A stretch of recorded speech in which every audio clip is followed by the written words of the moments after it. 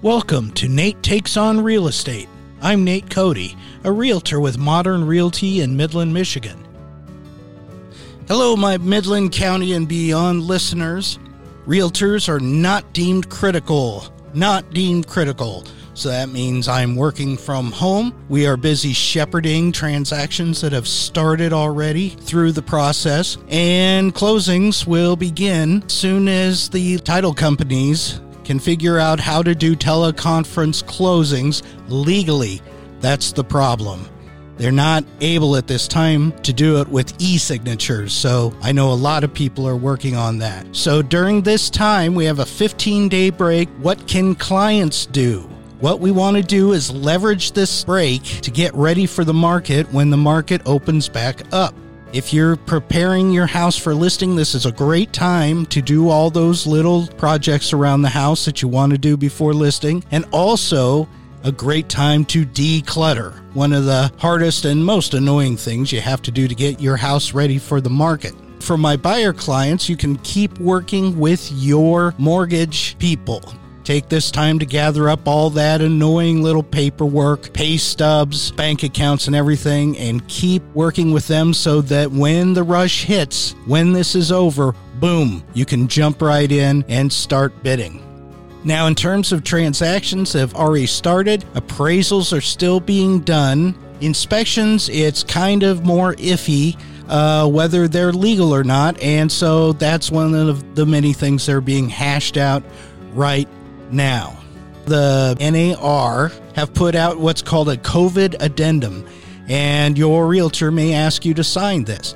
If you are in a transaction or starting a purchase agreement, this is just a contract that says everybody's gonna take it easy, agree to delay all deadlines by 30 days because of the COVID situation, and no one's gonna get cold feet and back out. Of course, after 30 days, you can either re-sign the contract or you can work out something different. So if you're asked to sign a COVID addendum, it's really for the benefit of both sides to do. Now, the market, as of the end of the first quarter, is looking pretty good. Now, as of March 25th, there are more closings 2020 quarter one than 2019 quarter one.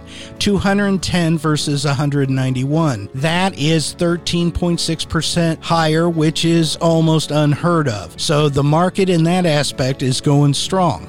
Houses are in this quarter, 2020 quarter one versus 2019, houses are taking a little longer to sell once they get put on the market, a little more than 30 days. So that's a little different as well.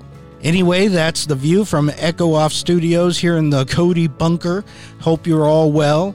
Take care of the kids, hug each other a lot, and we'll see you out there soon. In today's episode, I continue my conversation with Matt Smith of Modern Realty on the ups and downs of working with recreational property.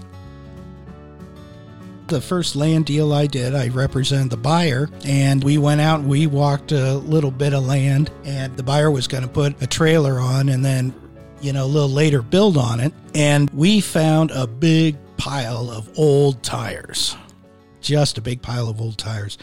And I'll tell you what, that was a much more difficult situation than I knew when I first saw those tires, because couldn't get anyone to finance with those tires on there. And then finally we talked the seller into paying somebody, but I had to find somebody to come in there, haul them off. The tires had to be cleaned off and stacked in a certain way before they'd come in and haul them off.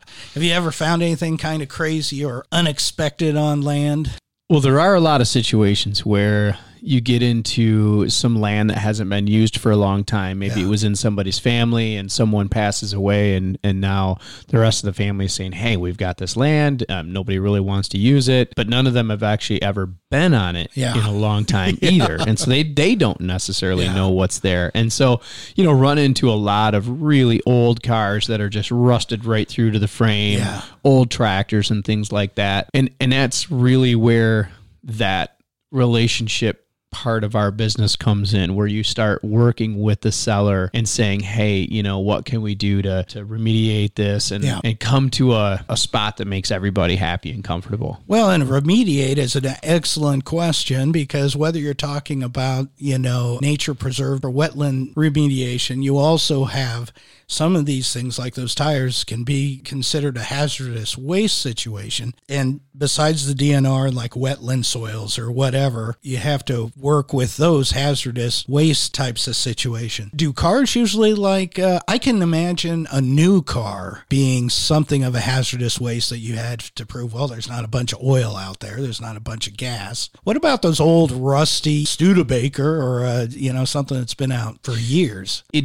never has come up as far as whether there was still some gas or some oil or antifreeze or something like that. But so it's typically at that point just boiled down to finding a scrapper that will come in. And usually what they're going to get in scrap is offset in their labor. So it's not like anybody's getting paid, you know, it's, hey, you can come get this scrap. You get the scrap and we get it to be gone. Yeah. You know, so it's kind of a trade-off there with that. Is that something you do to attract sellers, or is that something that, like those tires, it was limiting who would finance it? Or the only, you know, I think the big bank around here is a Greenstone to fund vacant land sales, and they wouldn't touch the place with those tires on it, and they're pretty much the only ones. You know, do those cars ever come into that, or is that basically, you want to get this out of here to attract the most sellers? Sellers don't want to see this. Yeah, absolutely. I've never had it come up with a financing situation. Oh, really? I just must have hit the jackpot, right?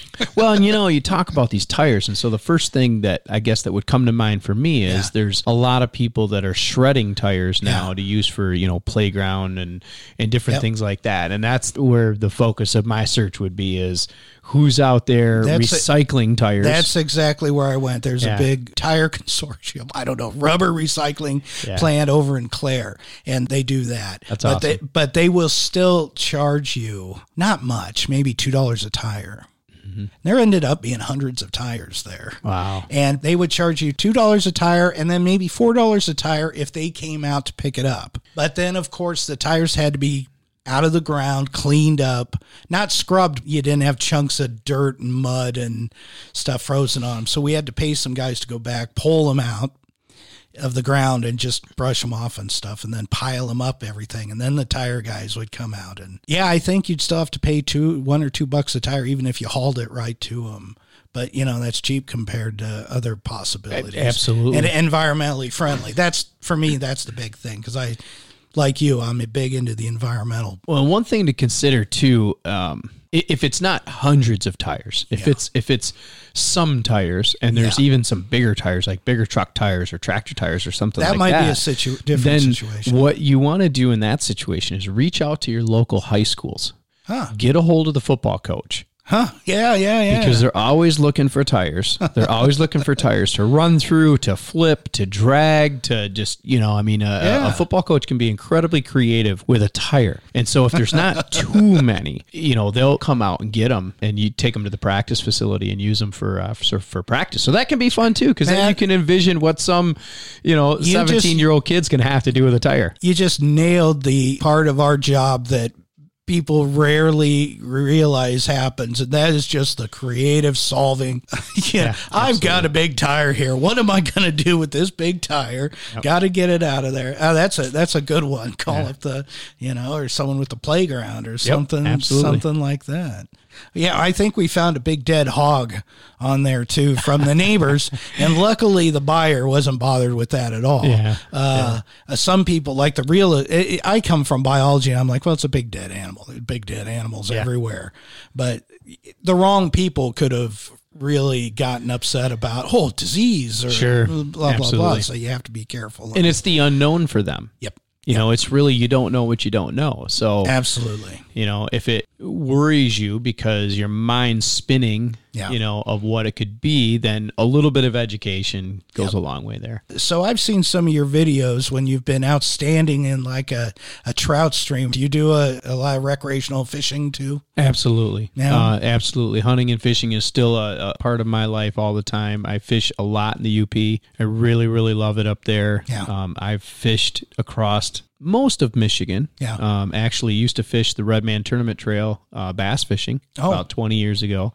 So I have a little history there. I've been on the Great Lakes dragging spoons for salmon and trout, and I ice fish, and now I have a... You don't ice fish much this year, do you? No, I know. It's been very challenging. Yeah. I'm amazed. I see on this Saginaw Bay Watershed thing group on Facebook, and I'm amazed at these guys that are still out there catching walleye in their boats in this, the coldest of weather. If there's open water, they're catching them on open water. That's right. And sales are great at Cabela's on winter fishing gear. Yeah, it's just amazing. Well, is there anything else you'd like to tell us about? I think the biggest thing, Nate, is that people take a deeper look at the land and they really look at what the potential is, and they either work with someone that knows what the resources are, or they search out those resources themselves. And by that, I mean different programs through the USDA and the Fish and Game Service and things like that. There's a lot of grant money out there. There's a lot of programs out there that can really help landowners develop land and fully utilize it. There's also a lot of free services with the forestry department. Michigan State University has an incredible forestry program. And so I would just encourage people to not look at the land just as it sits, but as what it could be. As what it could be. Yeah, and that's the fun side of this, is putting on a pair of boots and going out and walking the land and having a conversation with somebody about, well, if we thin this timber down over here and over here, then we create new growth on the forest floor, and we create forage and cover for the wildlife, and not just deer for deer hunting, but all the animals. They all need food and they all need cover. Yep, absolutely. So that's a fun part of working with recreational properties. Recreational properties. Well, thank you so much, Matt. I really enjoyed speaking with you today. Thank you, Nate. Thanks so much for joining us today. When you need a realtor, give me a call at 989-600-4214. Together, we'll get it done with both professionalism and a little bit of humor.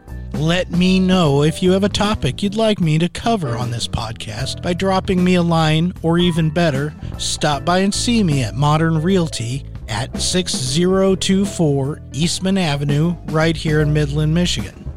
For all you Facebookers, you can find me by searching for Nate Cody of Modern Realty. And don't forget the A in Cody. It stands for a good time to call your realtor. Keep your eye on the market, and I'll see you out there.